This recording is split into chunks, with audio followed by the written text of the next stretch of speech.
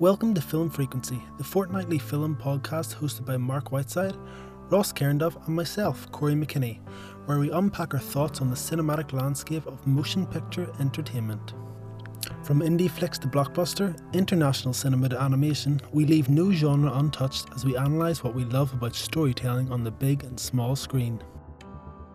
On this week's podcast, we welcome our first guest, Matthew Hamilton. Matthew is a film studies graduate from Queen's University Belfast, a fan of movie-making heavyweights such as David Lynch and Alfred Hitchcock, and joins us to break down his thoughts on Christopher Nolan's controversial 2020 blockbuster, Tenet. Furthermore, on this week's podcast, we will introduce two new sections. Firstly, Around the World, a segment where we highlight a particular cinematic delight of world cinema. This week, Ross will be chatting about Park Chan-wook's 2002 film, Sympathy for Mr. Vengeance. Also new to Film Frequency is Under the Radar, an opportunity for us to bring to light a film that we believe deserves more recognition than it received. This week on Under the Radar, I will be chatting about Trey Edward Schultz's 2019 film, Waves. So, lots to look forward to on this week's podcast. First up, let's check in with Matthew as we open up the floor to discuss Christopher Nolan's Tenet. Right, so welcome back to another episode of the Film Frequency. We're joined today by Mr. Matthew Hamilton. We're going to be chatting with Matthew mainly about Tenet, Christopher Nolan's Tenet, which came out in the summer. Which I think Matthew had mixed opinions on it when it first came out, and much like a lot of people did. I think I quite liked it at the start, but then I completely changed my mind.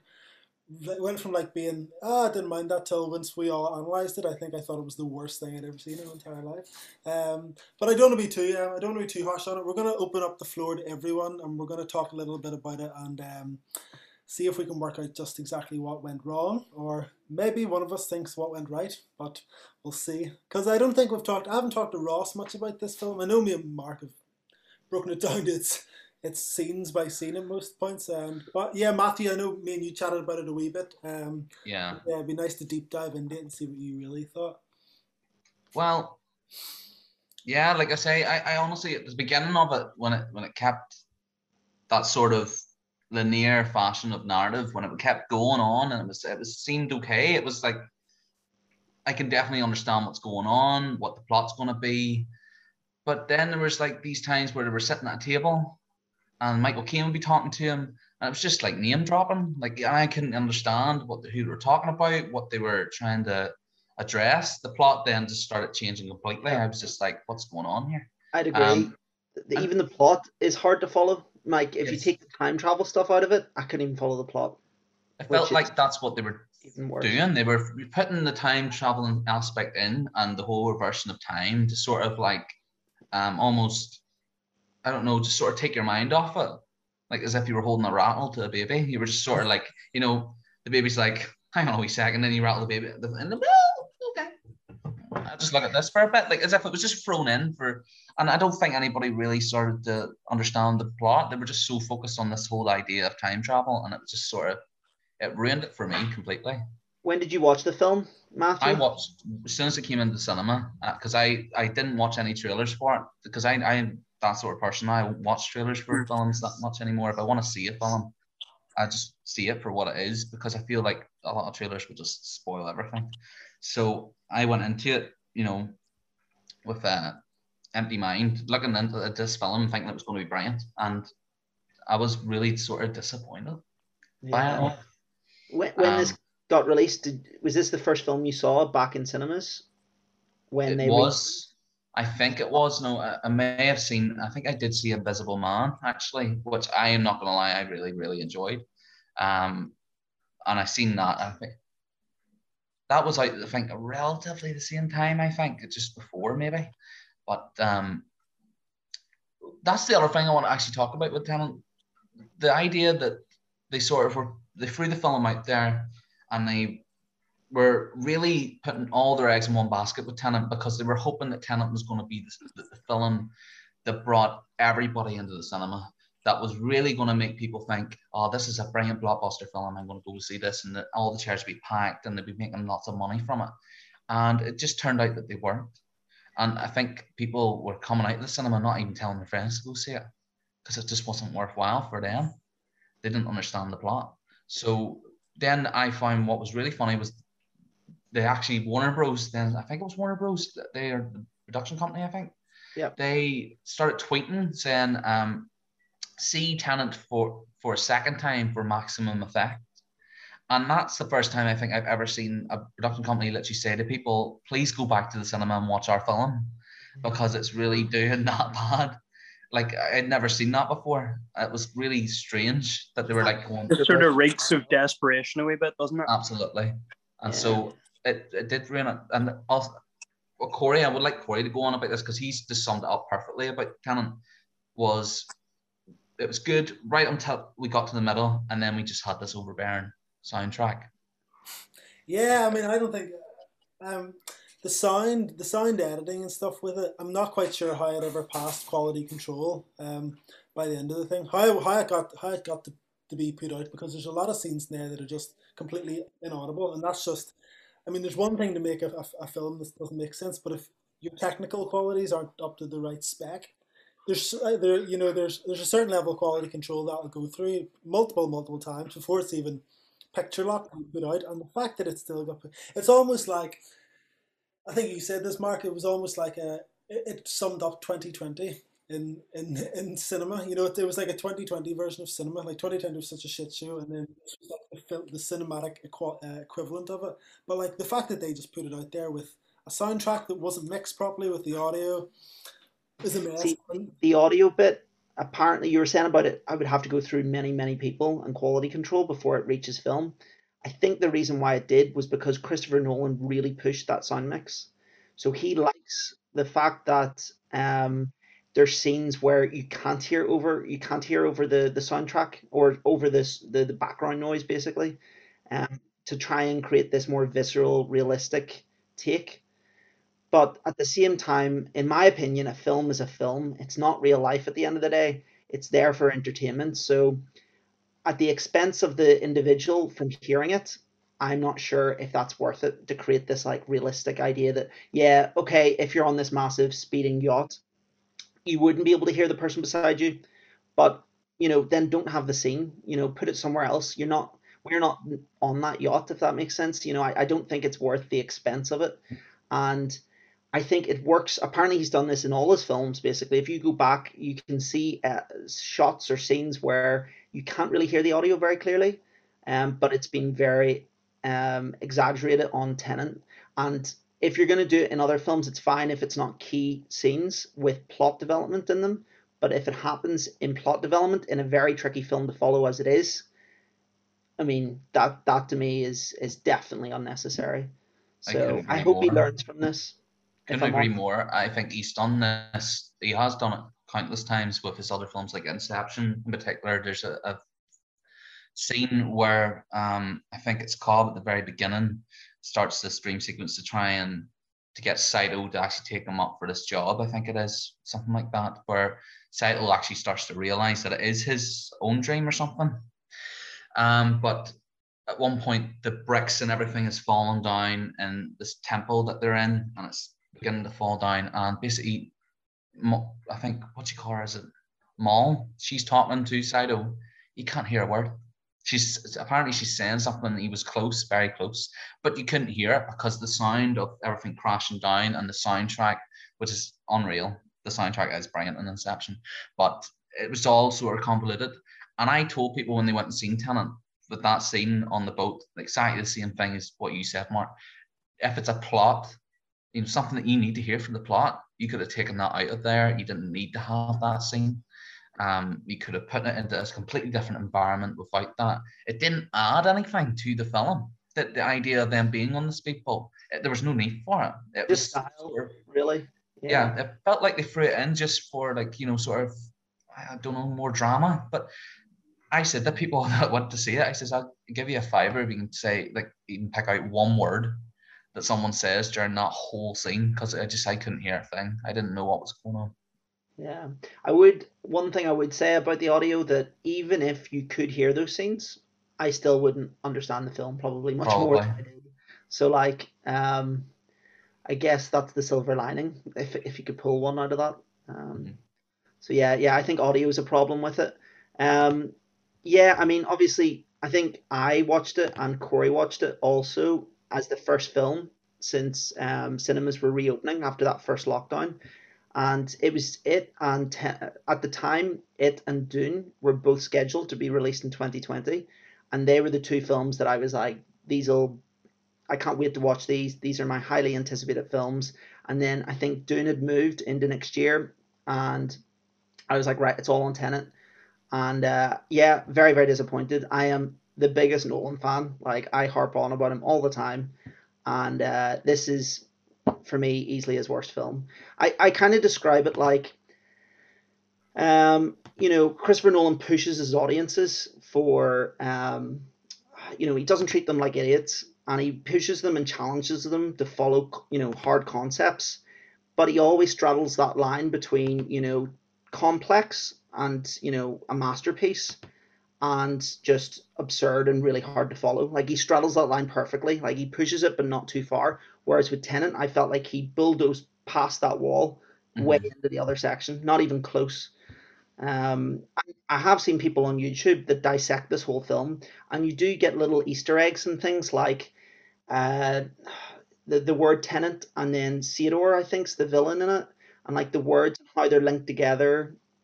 And I can't even remember where it's traced from, but I mean, clearly there was work went into this, but when you put it on film, it just didn't translate. I'm sure in Christopher Nolan's head, it made loads of sense. Like, I don't think this was a director going, you know what, I'll just kind of keep going and going and going, and then the audience won't know, and then they won't realize that I haven't got this together. Like, I think he probably knew what he was doing and stuff. It was too complex the way it came across.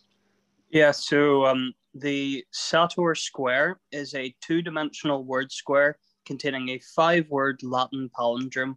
So it's something, the earliest example of the square dates back to Pompeii. So there's a little bit of a nerdy fact for you. I've sort of been listening to all of you talk about it and stuff. I think this, for me, stems from my bigger problem with Chris Nolan that's been for a number of years now, where I get the impression. So I don't know, what did you all think of Interstellar? Yeah, I loved it. Yeah, I thought it was great. Very good film. Favorites of all time. Yeah. Okay, I can't stand it. So that's maybe interesting. I just think that, but for me, I think it's that very fine line between like an auteur director and being like a mainstream director, and I think he sort of straddles it quite well with certain films. Like Interception is, I guess, for like a standard blockbuster experience, this is quite out there, but it works. Whereas I just get the impression that for the last couple of years, well, maybe not so much Dunkirk, but certainly Interstellar and now this, it seems to me like he's trying to add increasing layers of complexity to his stories and to the narrative that I just don't think translates particularly well to like a big blockbuster piece like this. I just, watching the movie, like, I didn't hate it. There's things about it I liked, and I'm sure we'll come on to some of those later. But for me, I think it's like he's just trying too hard just to become like, make the story more and more complex and convoluted, that only the die-hard like cinephiles are gonna stick with him until the end. And even then, I think the big problem as well is, you're right, that this was the big movie that came out after this entire COVID shitstorm that we're all in. So everyone was sort of like, oh, this is going to bring people back to the cinema. And I think it's just, he's shoved it too far, and it's just gone too niche, that it just didn't have the appeal that to get. Because, right, like you said, in like, go back to Inception, that was what, 2010? Yeah. 2010, like let's say about 10 years ago, the number of people that you probably, whenever you went to see that, you either were told about it by somebody else, or you went and told people, or both, as mostly was the case. That film spread by word of mouth through so many different people. And I think, yeah, the big problem with this is, it's just like, if you're watching it and it's so difficult to follow along with, that you don't really want to share it with anyone else. It just doesn't really, I don't know. Yeah, this did make quite a lot of money though. Yeah. It still made, I mean, for a Christopher Nolan film, it was weak, but it still made by far the most money of any film that's been released in the pandemic. It's currently sitting at 363 million, and it didn't do well in the US. I think it only made under 60 million, but it's made over 300 million internationally.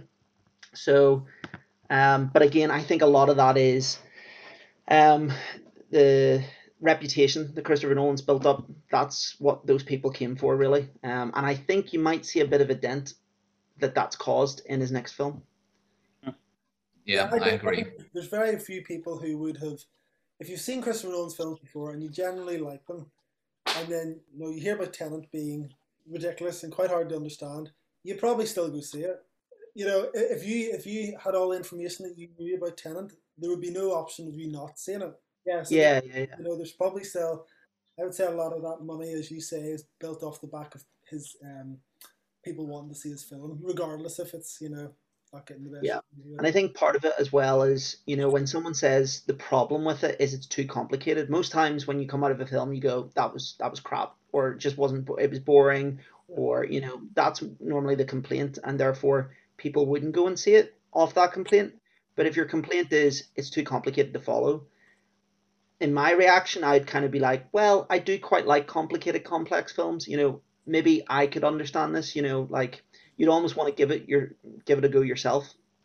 You wouldn't. Well, that's why I agree with you, Mark. Because whenever I went and seen it, I came out of it not thinking that it was a rubbish film at all, but the idea of me actually trying to figure out what was going on. So, like, I didn't really. That was my first sort of opinion on it when it came out in the cinema, and that's why me and Fiona actually put that, like, we put it up in an Insta story, and that's whenever Corey got to me, and that also our friend Philip Crawford sent me a message too, also saying what he thought about the film, and it all was sort of similar. We all came in. You said yourself, Corey, that you sort of didn't really like it that much, but you went and seen it. It wasn't all bad, basically. But I agreed with what Corey said in that regard. I was like, I came out of it and I wanted to learn more about it. But I certainly wasn't going to turn around and be like, I need to get another ticket for that and go back to the cinema and watch it again. I was never going to do that. I didn't think it was worth my time or money. And so when it came to other people talking to me about Tenet and asking me, what did I think of it? I would turn around and say, I would say go, but just know that you are going to see a Christopher Nolan film. It can be a little bit complicated. So I knew that going into the film. So that didn't really bother me that much. But it was so complex that I think even the people that are fans of Christopher Nolan literally turned around and said to themselves, this wasn't great. This is really difficult to work out. I think he came out and he said that he really stood by the soundtrack. He said that it was a decision that he made himself and said that it was perfect. He thought it was brilliant and ready to go, and he actually agreed that he likes having these things loud, as you said, Mark. He likes having that intensity in his scenes to make you more on the edge of your seat. But the problem there is that people couldn't understand the key points or elements of the plot, and that's what sort of ruined it for everybody. Was people were really struggling and really trying hard to find out what it was all about, but it just nothing. They weren't getting anything from it. So I wouldn't say I hated the film, and I wouldn't say that it was an awful or bad film. There's parts of it that I really, really enjoyed, especially the time travel bits. I thought some of the work that was put into it was brilliant, unbelievable. I loved that aspect of Nolan films, and sort of you sit there and you go, wow, what is this? What's going on? But in terms of the story, plot, and trying to figure out what was going on, it just defeated it for me. I didn't want to watch it again. I don't think I will watch it again, actually. Yeah. Probably maybe watch it if I get a DVD or if it comes on the likes of Netflix or HBO Max or something. But going back to cinemas again, if that was the option, I probably wouldn't. I was so far away from even understanding most of the film that I didn't even want to go back and be like, I mean, there's no way I'm going to go back and understand 80% more of the film the next time round, I don't think. And I do understand in films having like 10 to 20% of the film that you don't catch the first time round. But if it's more than half the film you don't catch the first time round, I think you've got a problem there. If you're not going to get people going back if they didn't understand half the film. But as you said, Matthew, there are some good parts in it, and there are parts I did like as well. I particularly liked the fight scene between John David Washington's character and the hand-to-hand combat with the backwards the helmet on and stuff. It Yeah. was this unknown Person. soldier, yeah, person basically that he was kind of fighting backwards, and you weren't sure who that was, and then you find out later in the film that that was him, just at an Yeah. earlier time or later time. Like I thought that was really really neatly done, and I'd never seen anything like that in Yeah. cinema ever before, which is like a forwards and backwards fighting person going on, or like a fight going on.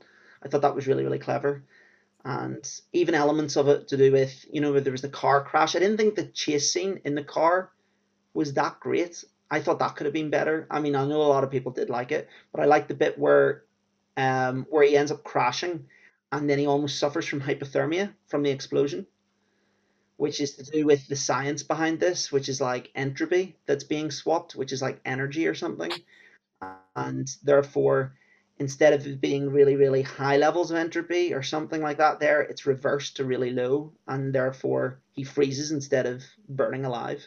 So I thought, you know, there's cool ideas there. Absolutely. I agree with you and totally.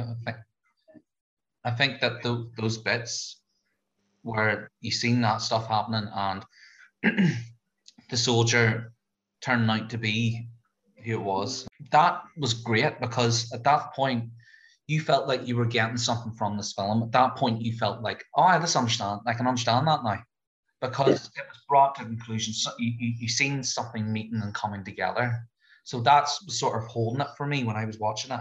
I enjoyed that because I was like, ah, right, okay, now we're getting somewhere, right? They're coming together now. This has started at the beginning of the film. It's come towards the end. It's all coming together now. And then the last scene happened, and then I have no idea what happened. I just lost all knowledge, everything when I did it. But I will tell you this, and I only figured it out the other day, is the Tenet logo. Do you know what that means? Because I figured it out the other day. I read about this, but I've forgotten.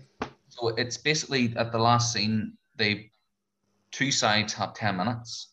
So it's 10 and 10. Which I only figured out the other day. And even at that, I was still like, yeah. Good Yeah, reaction to I the, mean, it's wee things like that, and then the thing that, you know, Ross, you mentioned about the fact we had on it, like all that's good, like that's interesting. Yeah, It's interesting for the IMDb trivia page, but it, you know, it doesn't help a film. yeah, that's true. Uh, Yeah, I think it doesn't make a good movie. no, I think he missed a trick on character as well. This is one thing about. So I'm quite like Mark, probably not as much of a big Nolan fan as Mark, but I love his films. But since Tenet came out, there's been a lot of talk online and stuff that I didn't notice is about how poor a lot of his characters are written in previous Yeah. films as well, which I never had really picked up on. Um, and but the characters in Tenet are like the fact that the main character is called the protagonist, like that just doesn't sit right with me whatsoever. Just, you know, you need to give some sort of strength to your character, especially someone who's like a James Bond-esque ripoff. He needs to have a little bit of heart or backstory. And give them a name for, you know, it didn't really add anything just to call him the protagonist. Like it works in Reservoir Dogs when they're all just like Mr. Green, Mr. Red, Mr. White. Mm-hmm. But like in something like this, you need to give a bit of meat on the bones. John David Washington. I did think Robert Patterson played his role really well. Mm-hmm. Kenneth Branagh, he was like a typical bad guy. His motives I didn't think were very strong. It just seemed way too over the top why he wanted to destroy the world. I agree with you on that completely. yeah, I would agree. I didn't like Sator as a villain, and I don't think it was Kenneth Branagh's fault No, necessarily. I think it's probably more Christopher Nolan's fault there because clearly he's told Kenneth Branagh, right, I want you to do like an over the top Russian mafia style character here. You know, I would imagine that, you know, I just don't think that worked. You know, Kenneth Branagh has been given that direction, I assume, yeah, or well, maybe it's a joint effort, I suppose. But yeah, it just didn't work. I think it's too cliche in this genre of like a James Bond ripoff with a like a Russian villain. You know, it's been done before. no, I also think it maybe was missing Hans Zimmer. I think that might have made my enjoyment of the film slightly better. I by no means I think Ludwig Göransson's a fantastic composer. He did really well in The Mandalorian, and Black Panther's soundtrack's pretty good as well. But I just don't think there was anything too memorable about the music, which is normally quite a big factor of if you think of The Dark Knight or Inception's probably the big one. I think that they did miss Hans Zimmer in this one, and I think that Nolan himself wanted him. In saying that, but I do think that the soundtrack is decent. I don't think it's not awful. It's really good. It's not in places. It was just the sound mixing, and that's what I'll bring it down to. I think that in the end, you can have a really good soundtrack, but if it's overbearing and it's taking over plot points, key plot points, things that you need to know about, that you need to hear, then it's useless. The scenes are useless. You can't have scenes and have an overbearing soundtrack over the top of them and then expect people to turn around and be like, I'm going to watch this whole film now, totally intrigued. People would be turned off by that completely, not want to know what's going on. And I just think that he's really, I would have wished that Nolan actually came out and said, maybe in this particular project of his, that maybe that was the one thing that he could have worked on better. But he didn't. He sort of just said, oh, you know what, I actually think it worked well and that's what I wanted. But clearly, for a lot of people, it didn't work. You were saying, Matthew, about kind of like Nolan, he's the one who's making all these choices. And I think I was saying this to Corey the other day about, and I think I'm experiencing something quite similar with Better Call Saul and Vince Gilligan, that the best directors out there, when you look at their biggest successes, generally speaking, it's before they become gigantic. And I think part of it is because of that. It's the relationship and the team that put that film together. Yes, of course, the director is the biggest part of that, but you still have, the studio helps bring it together. There's a studio voice. And normally I would say there's probably a bigger problem of studios intervening too much on projects and films. But at the same time, I think studios can be very vital in reining back sometimes directors who maybe don't realize when they're going too far in certain directions.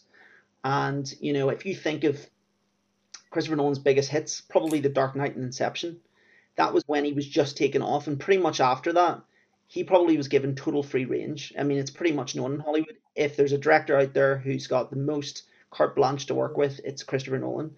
And sometimes having entire power, I'm not sure, is the right way forward. And that really the thing that made the magic to begin with in his older films was him and his relationship with the other team around him. So I think moving forward, Warner Brothers and Christopher Nolan should start to maybe go, right, let's maybe bring on a few people in the studio that have worked with Christopher Nolan. Let's, not give you entire carte blanche. Let's, work together kind of for the next one. And I hope Christopher Nolan learns from this as well and isn't arrogant enough to go, well, they just didn't get it. Let's move on to the next one. I hope he kind of goes, right, maybe I've went a bit far on this one. Because this is really the first time he's had pretty mediocre to bad reviews on a film. Yeah, well, he had sort of similar ones with Inception too, but Inception was critically acclaimed, more or less, I think. But I read reviews of Inception. I've seen many people that have turned around and said, I don't know what's going on. This film's convoluted, blah, blah, blah. Best thing about Inception is that it comes to an end. It comes to a point where it's sort of, you do understand what's going on. Game with Tenet, I just feel like when we came to the end of that last scene was just something that really needed cleared up. And in some way it wasn't. On the note of the final scene, it totally bypassed me as to what that final scene was about. I think I'd checked out of the film by then. I was like, nope, hurt my brain too much. Yeah. And by the end, I was like, this is just a load of words. But then looking back on it, I think anyone who really has like dissected this film has said that that's the bit that makes it, is that final scene with Neil and the protagonist. I watched it. I've actually seen somebody do a reconstruction on YouTube about how it plays out. Because at the time the protagonist reaches the gate and there's already a body inside this gate.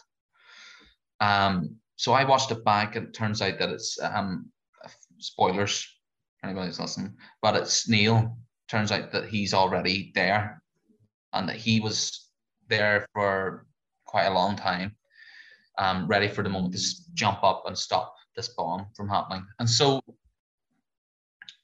then at the end, you have that scene with the protagonist and Neil talking, and Neil's almost making out that this is only the beginning. We'll have a lot more time to spend or something talking to each other. But I don't know. Again, I liked it, and I loved Robert Pattinson's character, and I loved the protagonist. Again, I agree with you, Corey, that whole thing with not being able to give him a name, it hurts character development for those characters. You wanted more from it in terms of the character development. I wanted more from it, and I didn't get that. And so the ending for me was sort of just naff. I didn't really understand it, and I don't like it when filmmakers sort of say, "Well, it's your fault if you didn't like because you didn't understand it." You have a film here. You've made this film. It's your idea. You have to make it you sort of have to transgress it to your audience. You have to make it known to your audience. Otherwise, people are just going to look at it as an art film that nobody really cares about, and you can't have that. Especially when you've got a £200 million budget to it. Like, you need the majority of audiences to get on board with it. Yeah. I think the Neil bit as well. I remember that final scene you were saying about Matthew. Isn't there something about that Neil he basically reveals enough to basically suggest that him and the protagonist have known each other for years? Yes. But the protagonist doesn't know it yet, and then Neil's about to go and die or something. Yeah. I don't know. So that pretty much what's going to happen is the protagonist, as he goes on through life, will, I think, continue meeting him, or is it the other way around that he's? So I will interject with this, as I've been following along on Wikipedia, trying to figure out what actually happened. We're all talking about this being the last scene, but it actually wasn't the last scene. I thought it was. I was like, I remember, because I guess this is nearly a year, like 6 months ago or whatever now ago I've seen it. There's the bit that it doesn't end at that scene. It ends with him in the car, where he shoots that woman. And apparently, this is according to Wikipedia, and yes, spoilers, but I guess people know at this point. The protagonist, after killing this person, realizes that he is the mastermind behind Tenet. So I think the assumption is that we're all supposed to have figured out that he started Tenet, therefore he recruits Neil at some point. So that's why when Neil meets him at the start in, is it India, or I think whenever Neil meets him at the very, very start in the bazaar, that he knows him from before. He's already, I don't know. That's what Wikipedia has said that, and I didn't get any of that. So I think I get what you're saying, actually. I understand what you're saying, because he does know a lot about the protagonist at that point when he's in India, and that's one of the things that I picked up on when I watched it, was that he knew what he liked to drink, and he was talking about his dress sense, stuff like that. He could tell that he'd obviously known about him before, but I had no idea I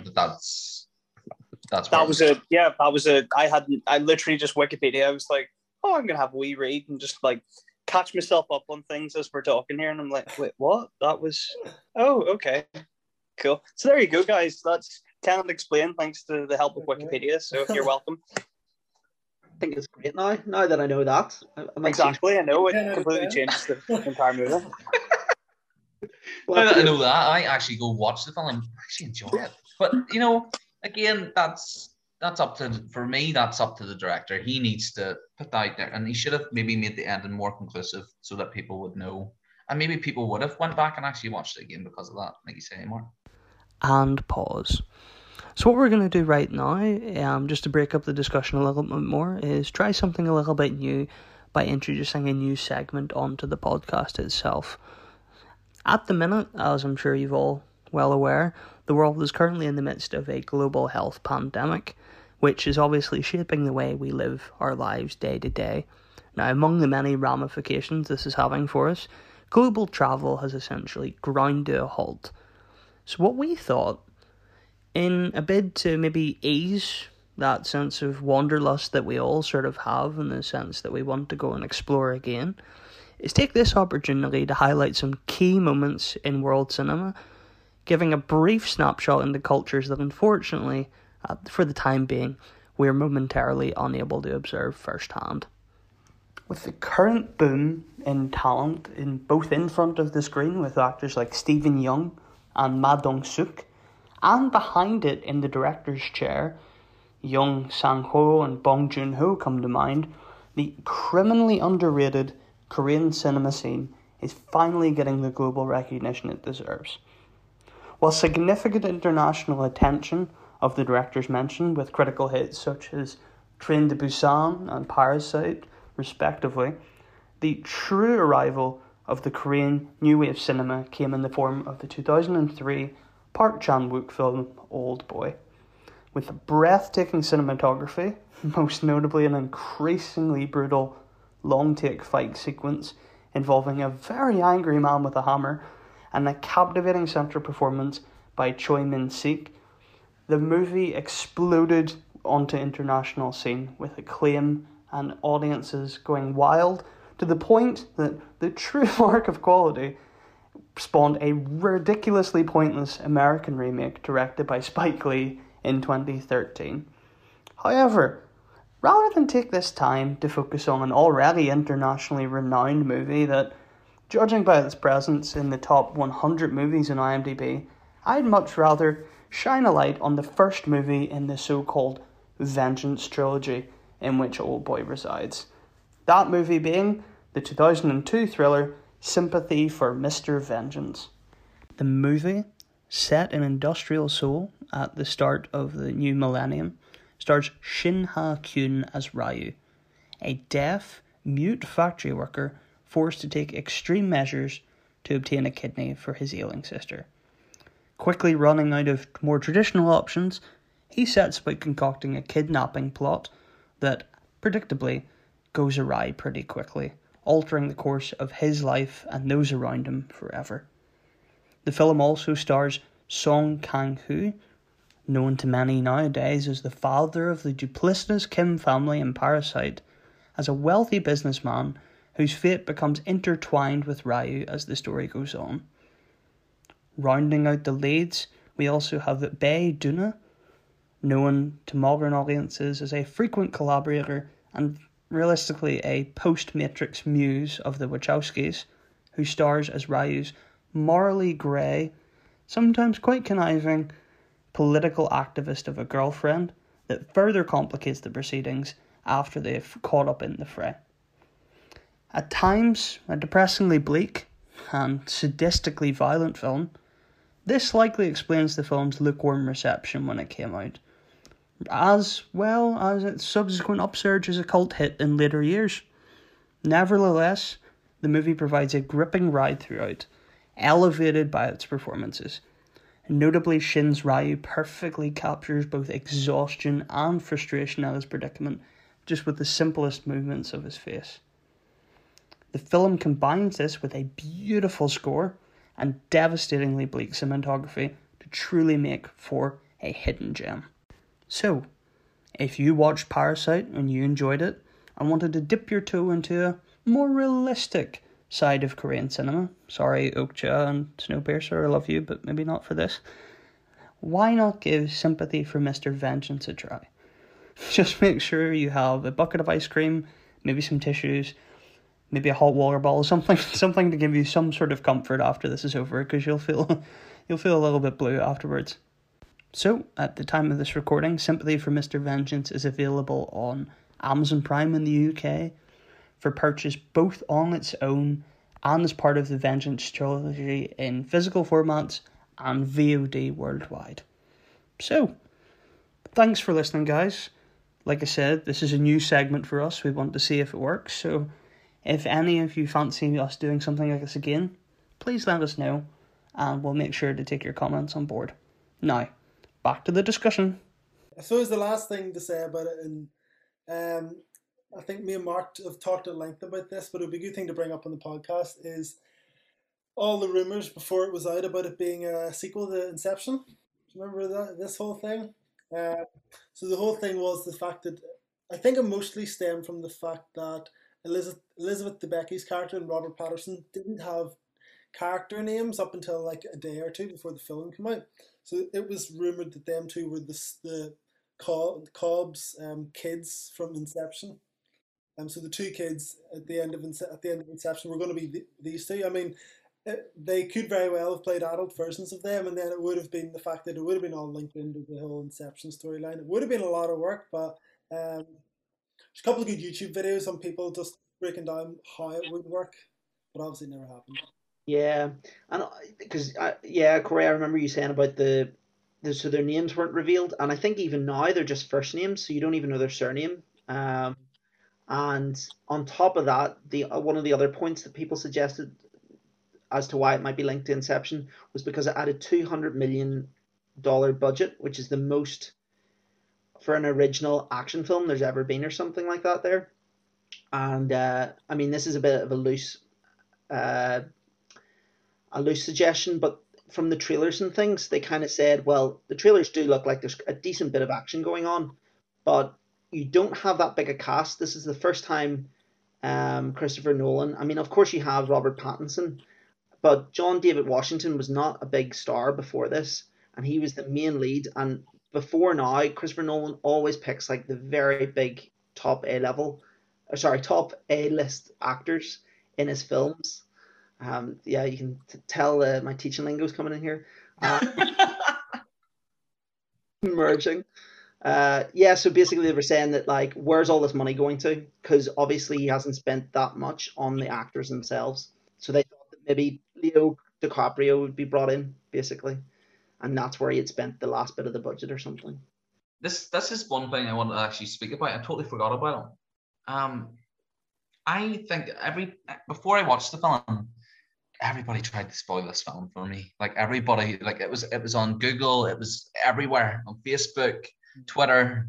People were wanting to spoil this for me big time. And then I kept seeing this thing, I think it was maybe IMAX putting it out there. This scene, this airplane scene, it was going to be the best scene ever. Like, can't wait for you to see it. And even in the trailer, I'm pretty sure now that I've watched the trailer, there was a bit right at the end of the trailer where it literally, they talk about flying a plane into somewhere. Yeah. I think. Underwhelming. I just literally didn't. I went into it thinking that this scene was going to be like amazing. You know, I'm tapping Cleona's shoulder and going, Yeah. wait till you see this. And even Cleona turned around to me at that point and went, is that it? And I went, yeah, I guess so. I think the big selling, that was another thing, because that was all practical effects. That was all a real plane, which is very impressive in terms of. Yes, I get that. However, from a filmmaking point of view, I will agree it was very slow, kind of. It didn't really have any oomph to it. You know, it wasn't. No. You know, it was it was a cool scene, but it wasn't everything it was hyped up to be. For the idea of crashing a jumbo jet into a hangar in real life, sounded a lot cooler than it ended up being. So just looking forward on, now that we've kind of talked about Tenet, I was just thinking, where do you think you see Christopher Nolan going next? What's his next project? And have you heard about this kind of brotherly fight that he has had with Warner Brothers? I haven't heard about his fighting, but I'm guessing it's probably because of talent. More than likely, it's probably because of talent. Because I think, like I said earlier on, a lot of cinemas, not just the production company itself, but the cinemas were relying on Tenet to be the film that would bring people in and would be the blockbuster that people would really come in and see. And it maybe did well internationally, but I think that was the problem, that even UK cinemas were actually closing down. That was the story that was put out after, was like these cinemas were having to close down because they weren't getting the business. Tenet wasn't bringing people in. I don't think it's fair saying that Tenet is the reason why cinemas were getting closed down, but like it is a contributing factor to it, because that film was made out to be an overhyped version of itself, that maybe when people did see it, free word of mouth, people were saying, I wouldn't recommend you see that. And it just sort of made it, I don't know, just it kind of ruined things in that regard, like for cinema. But if he's having a fight with them, I wonder what it'd be about. Like, he pushed for the cinemas to open as well. Like, I believe he was a very big push behind all the cinemas basically being like, I want my film, I'll happily be the film to open things up. And yeah, he was a big advocate to getting them open. And I think the studios seem to be like, well, I don't know if this is a good idea. You know, it's our money at the end of the day. It's not yours. And then, of course, it kind of didn't do the job it was meant to do from the looks of things. And now Warner Brothers have basically come out and said about, well, basically Christopher Nolan is not happy with the move that the Warner Brothers announced at the start of December, which is to release all their 2021 slate of films Oh in yes. cinemas and on HBO Max on the Mhm. same day, which again I guess hurts overall cinema. Which Christopher Nolan's a very big advocate for cinema, and he wrote a very scathing uh, letter about the scenario that was very public as well. Did any of the rest of you see that letter? Yeah, I think I never seen No, it. No. I don't know. If I were him after what had just happened with this movie, I would sort of keep my head down for a wee bit, whether you feel a certain way about stuff or not. I would just be kind of like, right, well, I'm lucky to still have it. No, I'm lucky to still have a job. That's maybe a bit extreme, but I wouldn't really sort of stick my head over the parapet and maybe let the fires die down a bit before I did that. But The production company would know themselves. Nolan is all about taking risks. His films are very risky anyway. He knows that, and the production company knew that. So you're probably that. I would say that's the reason why Warner Bros. Are having to go at him, because they're literally saying, "Listen, we relied on your film. We took the risk. We put it out there, and we didn't get what we thought we would get from it. So we've seen what your film's done, and now we're going to put it out on HBO Max. We're going to release it to the public. We're going to get our money back, and that's, I don't see anything wrong with that. And I see these people talking about how it's going to have an effect on film. For the period of time that we're in right now, it will probably have a slight. But I tell you, you see, as soon as lockdown is open and people are able to go back into the city, people will be going to the cinema. There'll be a flock of people going to the cinema. I don't think it'll really affect cinema that much. I think companies are made these films and they want the money and they need to put it out there for consumption. They need that. And so do the people. The people will be buying it anyway. No one's going to not do it. So I don't see a problem with that. I think it's actually a good thing. I think people want more content. We are continually watching films at the minute that we've probably seen about 20 odd times. So I don't see the problem with them releasing these new films on HBO Max or on a subscription service. I think fair play to them. You know, they need to make money, and people are willing to spend that money. Yeah, I'm starting to come around to your idea more and more, I think, and a lot of other studios seem to be doing the same. Disney's kind of doing the same with Disney Plus. Mark, to answer your question about what he's going to do next, I think I was just looking through his films there and checking what writing credits. Now, there's been like Inception, I think, and Interstellar. He was the sole writer on them.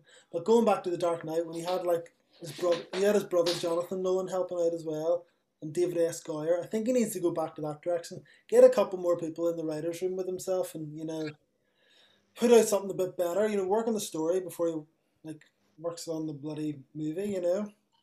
Do you think then, if Christopher Nolan is gonna try and bring back more writers as well, do you think that's going to be with Warner Brothers, given the fallout that's happened? Because he did quote, like he said some really horrible things in that letter. Like he said, now I think a lot of it was standing up for other directors, but he said, it's not nice to wake up, to go to bed working for the best studio and wake up to working for the worst streaming service. He can't come out and say things like that, right? Like what's stopping Nolan from turning around and going and making an art film with them and it being really good? Like nothing's stopping him. I don't understand. Like I really don't think that because they've released these films on HBO Max that it'll tarnish any director's line of work. I really don't think so. I think he's being really like a wee bit childish, to be honest. I think it's like there's no there's an need for that. arrogance set in there. I think somebody's got not ideas above himself. He's obviously very successful and everything else, but I definitely think there's maybe an element where he knows he's the golden child of that studio, so he thinks he has some more liberties than he probably should do. That point there you're saying about the golden child, you could also say, I'm not saying you're wrong on that. There probably is a bit of arrogance. You could also say that he's big enough and powerful enough to voice other people's opinions. If other directors were to say it, they'll not get another project because they're not big enough. Christopher Nolan can actually get away with it, probably. So there's an argument to be had that he's helping the voice of other people that are smaller. Because apparently a lot of the other directors were not happy about it either. Like the guys doing Suicide Squads and Denis Villeneuve, they were absolutely raging about it. And I think Denis Villeneuve put out an article as well. Was this to do with Dune? Yeah, because that's going to be one of the films that could be on HBO Max along with cinema release. Again, they don't really have much of a choice. Like, these production companies need their money. They need to be earning money. And I think at the minute, it seems like the right choice to make. People will be crying out for cinema. People will be crying out for films. I don't think it would tarnish a director's reputation. I don't think it would. I just want to know what their main point is. Like, what are they really angry about? Like, what's... I think part of it is, at that time when they said it, so directors would have back end deals, the bigger ones. So they would have like a certain slice of the profits would go to them. But if you're basically halving your profits because you're releasing it on the streaming service at the same time as cinema, that means they're not going to make as much profits, which means not as much money will go to the director. Oh, right, okay. Apparently, now I'd need to double check this. Since then, I think Warner Brothers have come out and made a deal and said, look, we will give you a predictor. Yeah. We'll give you what you want. That would be fair. Like, if that's what they were going to do, that would be fair. But I guess directors in that regard, they will have to like put their points across. So if that's the reason why, then fair play to them. Like, if that's what they want to do and they have to make sure that they're also getting their rightful intake of the profits, then go ahead. But I don't think it'll tarnish the reputation. I don't think it'll tarnish Denis Villeneuve. His films are probably some of his films that he's released over the last 10 years are probably one of my favorite films. Prisoners, Arrival. These films, he will continue on making great films after June. Like, it's not going to affect him in a bad way. I don't think so. Do you think? Do you think Christopher Nolan will make another Warner Brothers film, or will he go to another studio? I personally don't think it'll have much effect on any of the films.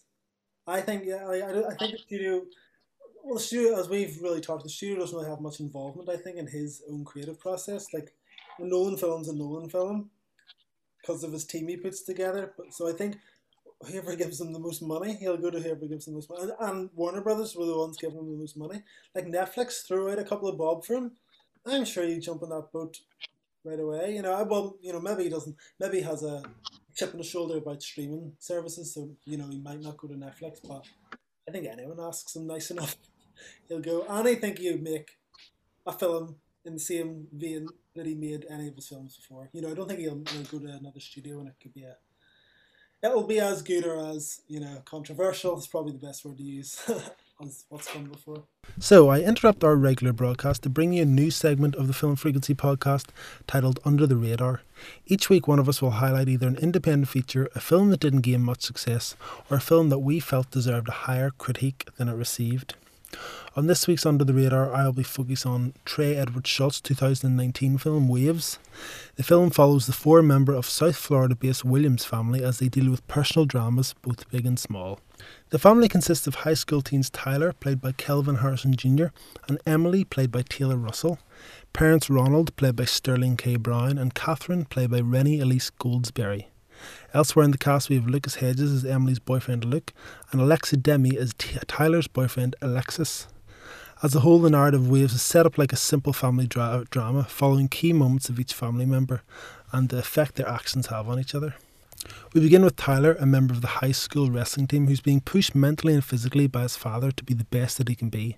However, after a career-threatening injury, which Tyler chooses to ignore, his emotional state begins to crumble as he begins to realise his hopes, dreams, and heightened ideals of masculinity begin to slip from his grasp. Most of Tyler's drive comes from the push from his father. "We are not afforded the luxury of being average," says Dad Ronald in one scene. This continued encouragement pushes Tyler towards a very literal breaking point, where his injury finally gets the better of him during an intense wrestling match.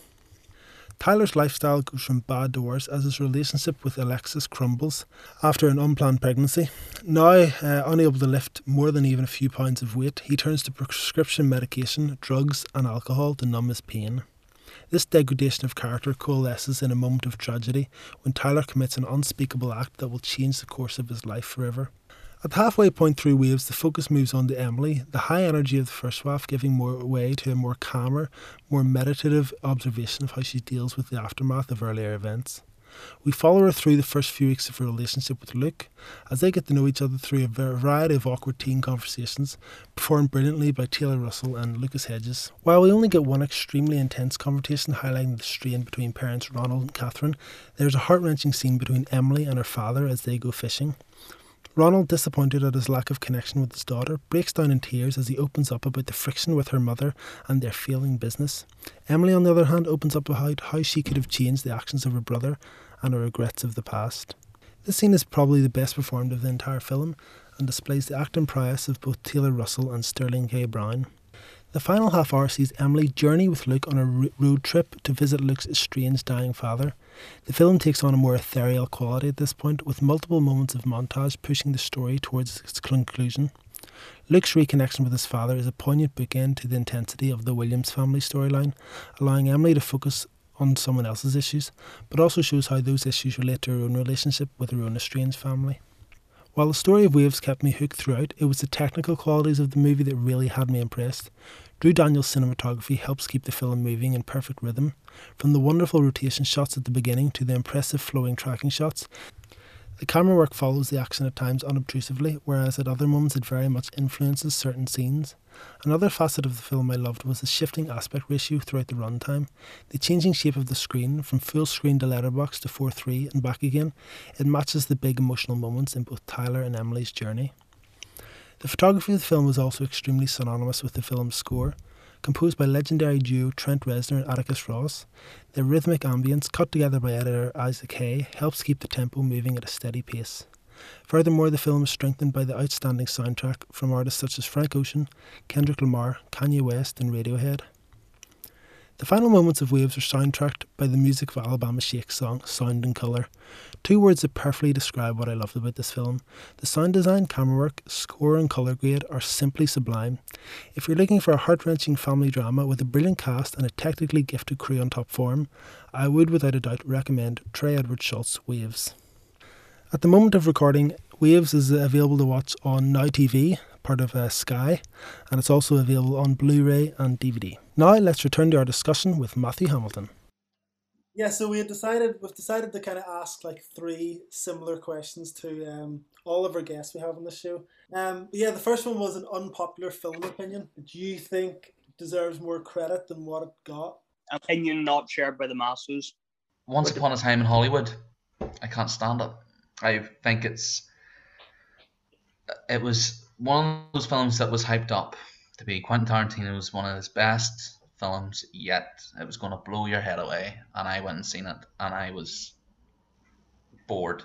I watched it, and I literally sat there, and I thought, I could have went and seen something else here. I really could have. I didn't need to spend my money on this. There's a lot of filler. There's a lot of talking in it that's unnecessary. There's a lot of times where I sat there looking at it and thinking, I'm getting nothing out of this here. I'm getting nothing. There. I do like what he did at the end. Sort of like a little happy ending thing. Yeah. I get that. That's great. But I can't sit there for about an hour to listen to Leonardo crying about not getting an acting job. I'm sorry, but you cannot tell me that is absolutely amazing cinema. Don't get me wrong, there's some bits in it that are great, right? The cinematic aspect of film and him being in several different films and going across the sea and doing films in Italy and all that, like I love that. That was kind of cool. I liked that. But again, these filler bits where people were just talking and talking for ages, and it was just a waste of time. I just didn't understand. Like, I'd rather have watched an older film. I would have rather watched Jackie Brown than watched Once Upon a Time in Hollywood. And I love Jackie Brown. I think Jackie Brown's one of his best films. Wow. That is controversial. But see, this is the thing. A lot of people love it. And then I ask them, and they turn around and they're just like, it's just great. I'm like, what? Why is it great? Why is it great? I need to know why. I just don't think it's great. I think it's... I mean, it was nice having you on tonight, Matthew. Yeah. CFO. Yeah, exactly. Right, we'll move on to the second question. The second one was the favourite thing about cinema. So what is it about cinema that you like I mean, this could be a quite general question, or you could get into nitty gritty. I love mise en scène. I love all that stuff. I love um, because that's how you know a director really believes in his project. I think is when you see the amount of effort that he puts into the background and what he does. I just for one of those things I have said it loads of times that Alfred Hitchcock in that regard was one of the best auteur directors. He was brilliant at doing that sort of stuff. So I think that's where it sort of stemmed from was my watching these films and seeing how much effort he would put into the background and the lighting and what he would do to sort of almost give you, without you maybe even knowing about it, a complete background on a character development by just literally putting pictures in the background. Stuff like that. That really, I love that sort of stuff in cinema. I love that. It's just one of the reasons why I like Tarantino and his films. He does it very well in Death Proof. His own references to Kurt Russell's films that he also loves, like Big Trouble in Little China. You have the vest that Kurt Russell wore is stapled to the wall. Stuff like that. I love that. I think that's something you go to a cinema and you see all this stuff and you think, oh, that's brilliant. This is why we're here. We're here watching a film on the big screen. I love that sort of stuff. So that's one of the big reasons why. Oh, cool. That's really cool. And our final question is the one film to rule all films if you could select one.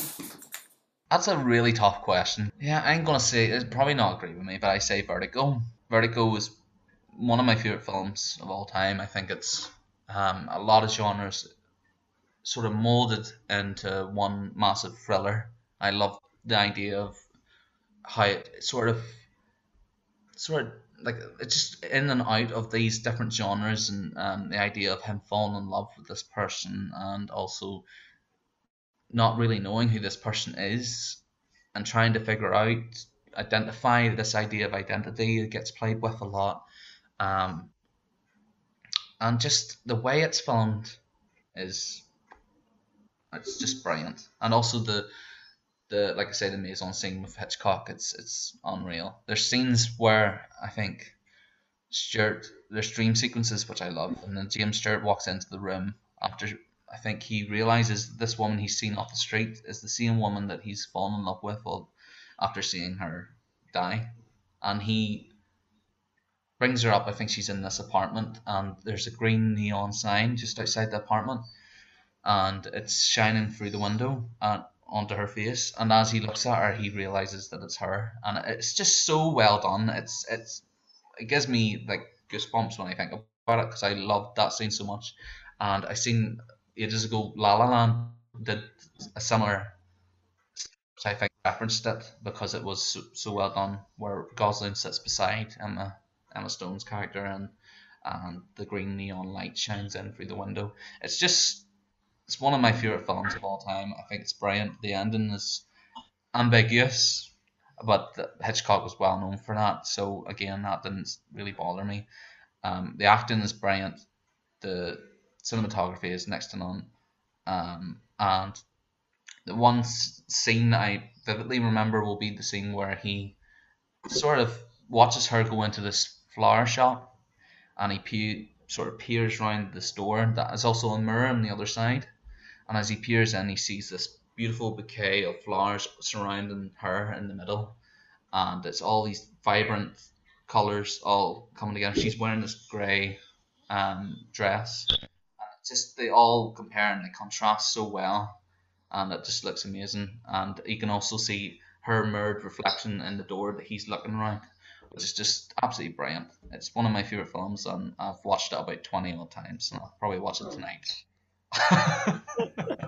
Yes. No, that's brilliant. Thanks very much. They're great answers. Great deep dive into some movies. Yeah, Matthew, thank you so much for coming on. It was great to hear your thoughts on Nolan and then your own personal thoughts on other movies. Really appreciate it. Thank you very much for having me. I really enjoyed it. Yep, so that's it for this week. We'll be back in another couple of weeks with Irish films, a special on Irish movies in the run up for St. Patrick's Day. I know I have a couple I want to chat about. I'll be honest, my Irish watch list isn't as high as it should be coming from this island, but I'm quite interested to see what Mark and Ross, what you guys have watched and what we're going to talk about.